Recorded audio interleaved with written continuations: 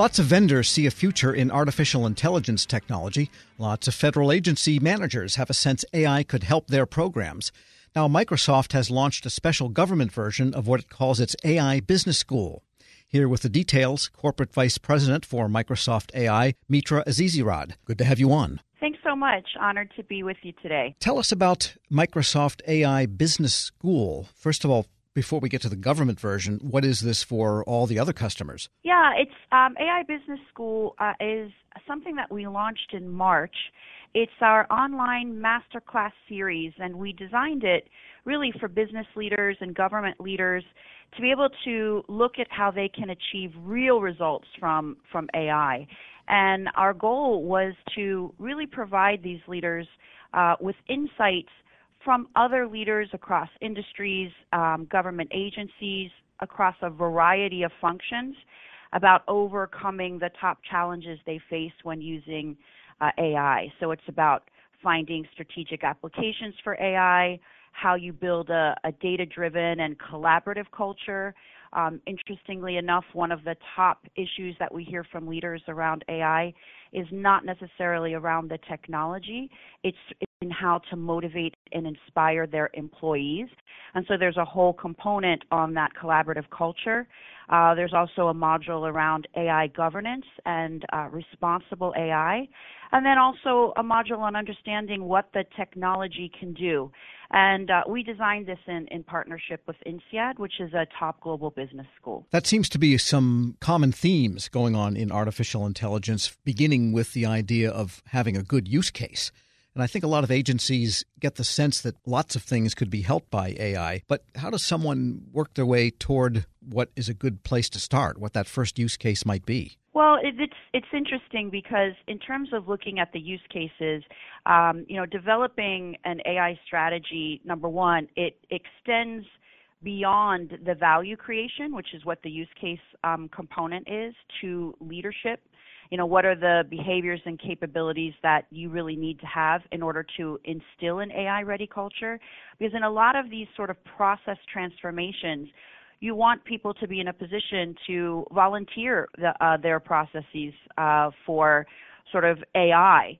And looking at those scenarios is important that we make sure that both of those sides are connected. So what we look at is when the technology adoption and the cultural transformation are done together, that's a force multiplier. So we look at both things. From a use case perspective, because you see huge quantities of, for instance, financial data, we see that taxation is a prime candidate for enhancement from AI. That's a case scenario that we actually have in the government-specific modules. But it's also even about using natural language processing systems to analyze taxpayers' questions when they call centers or through online chats to help identify issues when there's new rules or new legislation. AI offers a path overall to leverage this explosion of data and a vast array of predictive models. So we, see tax administration as a pretty popular use case. And then, another area in terms of where you can marry AI and IoT is around efforts from departments of transportation, where they're looking to meet the challenges of, for instance, reliable road transportation. One of the case studies in the government module is how the Alaska Department of Transportation pioneered the advanced road analytics approach that they took, which is using, really interestingly, IoT sensor info on air temperature, wind speed, precipitation, and then they aggregate that with external data on, around meteorological data to produce these real-time weather reports and then determine proactively when the best time is to activate their services. And so it's really, in these use cases, all about creation of value, enhanced effectiveness in the face of shrinking budgets, of course.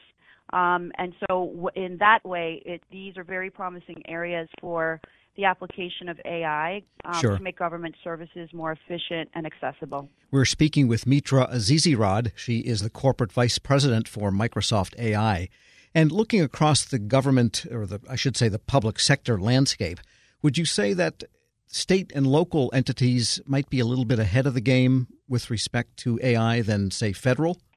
It's interesting in terms of the juxtaposition. I think overall, when we look at what government leaders have been saying, and this is in terms of both sort of surveys that have been done and our discussions with them, 80% of government leaders are saying they're very open to the digital transformation through AI. They know that they should be focused on that. But 70% of them feel that they're lagging behind the private sector. So it's a hard sort of demarcation to say is state and local ahead or is federal ahead. I would say that in most cases what we see is that in the private sector, companies are saying, in particular high-growth companies, that they will be adopting AI in 1 to 3 years. And we don't really see a difference from government leaders in that regard. But there is this perception that business may be moving faster than government. But I don't know that that's necessarily the case in practice. I think what we see actually when questions are posed to us in terms of how quickly they can move, very often the issue isn't around the technology at all. It's around sort of siloed data. It's around not having access to the data that they need. AI depends on more than just the integrity of the data. And when you see often in government agencies sort of fragmented data, or it's owned by different departments, there's a different level of collaboration that needs to come to the forefront. And that may be where we see, for instance, in the private sector, that moves a little bit more quickly than in the government sector at times. And that implies then that for a government, say a department, to have a strategy for AI, it really needs top leadership to buy in so that they can adjudicate those siloed issues among the many components that make up the typical department. Absolutely. As we say, and I think this is core to AI Business School, is that developing an AI strategy extends way beyond the problems you're trying to solve to the leadership, the behaviors, the capabilities. There is a tendency to only think of this as a technology issue, but successful leaders and implementers of AI really need to install a data-driven approach that breaks down these silos and really fosters an environment where that cross-functional teamwork is not only vital, but it's also celebrated. So, empowering people from all functions in a company, it's not just, and also in an agency, it's not just the data scientists or the technical people. It's empowering everyone from all functions, especially those closest to the problem that needs to be solved, to contribute ideas, ask questions, make suggestions. And without that, I think the ability to drive change and adopt new ways of doing work through AI is very hard. So it is really fostering an inclusive approach. And one of the big issues for federal agencies, perhaps to a greater degree than other entities, or at least to the same degree as other entities, is the need for the ethical outcomes in applying data to AI algorithms. And that's a sticky wicket if you don't really understand fully the data you're feeding into it. Yeah, absolutely. In fact, when I think about some of the most, so there's 4 modules of AI Business School. One is strategy, which we just talked a little bit about. The other is culture, which we also talked about. And now to your point around responsible AI, one of the top challenges that leaders talk to us about is the risks and liabilities that they see as a challenge, which can be blockers to them from adopting AI. And almost a quarter of the folks we talk about really cite governance issues. And so we took special pains in our approach in AI Business School to help articulate how to manage those risks related to AI and how the decisions that they make regarding AI are critical in terms of not only their approach, but the ethical accountability, to your point, in making these decisions really needs to be scaled across the entire agency, or department.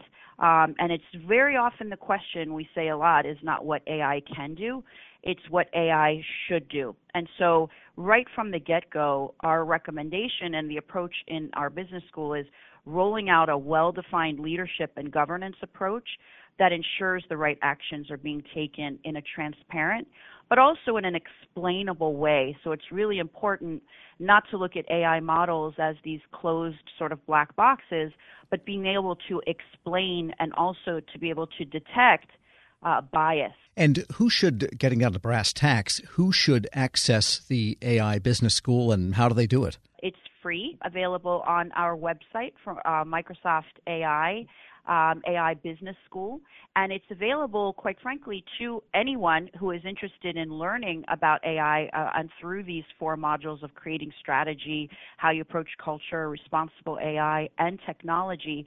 It really is being used almost in a viral way by business leaders, business decision makers, people making these decisions. We're seeing folks that are very interested in ethical or responsible approaches to AI coming in and taking the entire course. What I would say is that it is very snackable, meaning that somebody can come in and choose their learning path, go off, come back. We know that people are super busy. You don't have to go in any particular sort of order. We have all kinds of sort of lectures, resources, tools, white papers, available as well as a part of the experience. And so it's really open to anyone. And we've had, in the last 2 months, 140,000 people go through the learning paths of the AI Business School, which we're super gratified about. Mitra Azizirad is Corporate Vice President for Microsoft AI. Thanks so much for joining me. Thank you. Find a link to more information and to this interview at federalnewsnetwork.com/Federal Drive. Hear the Federal Drive on demand and on your device. Subscribe at Apple Podcast or Podcast One.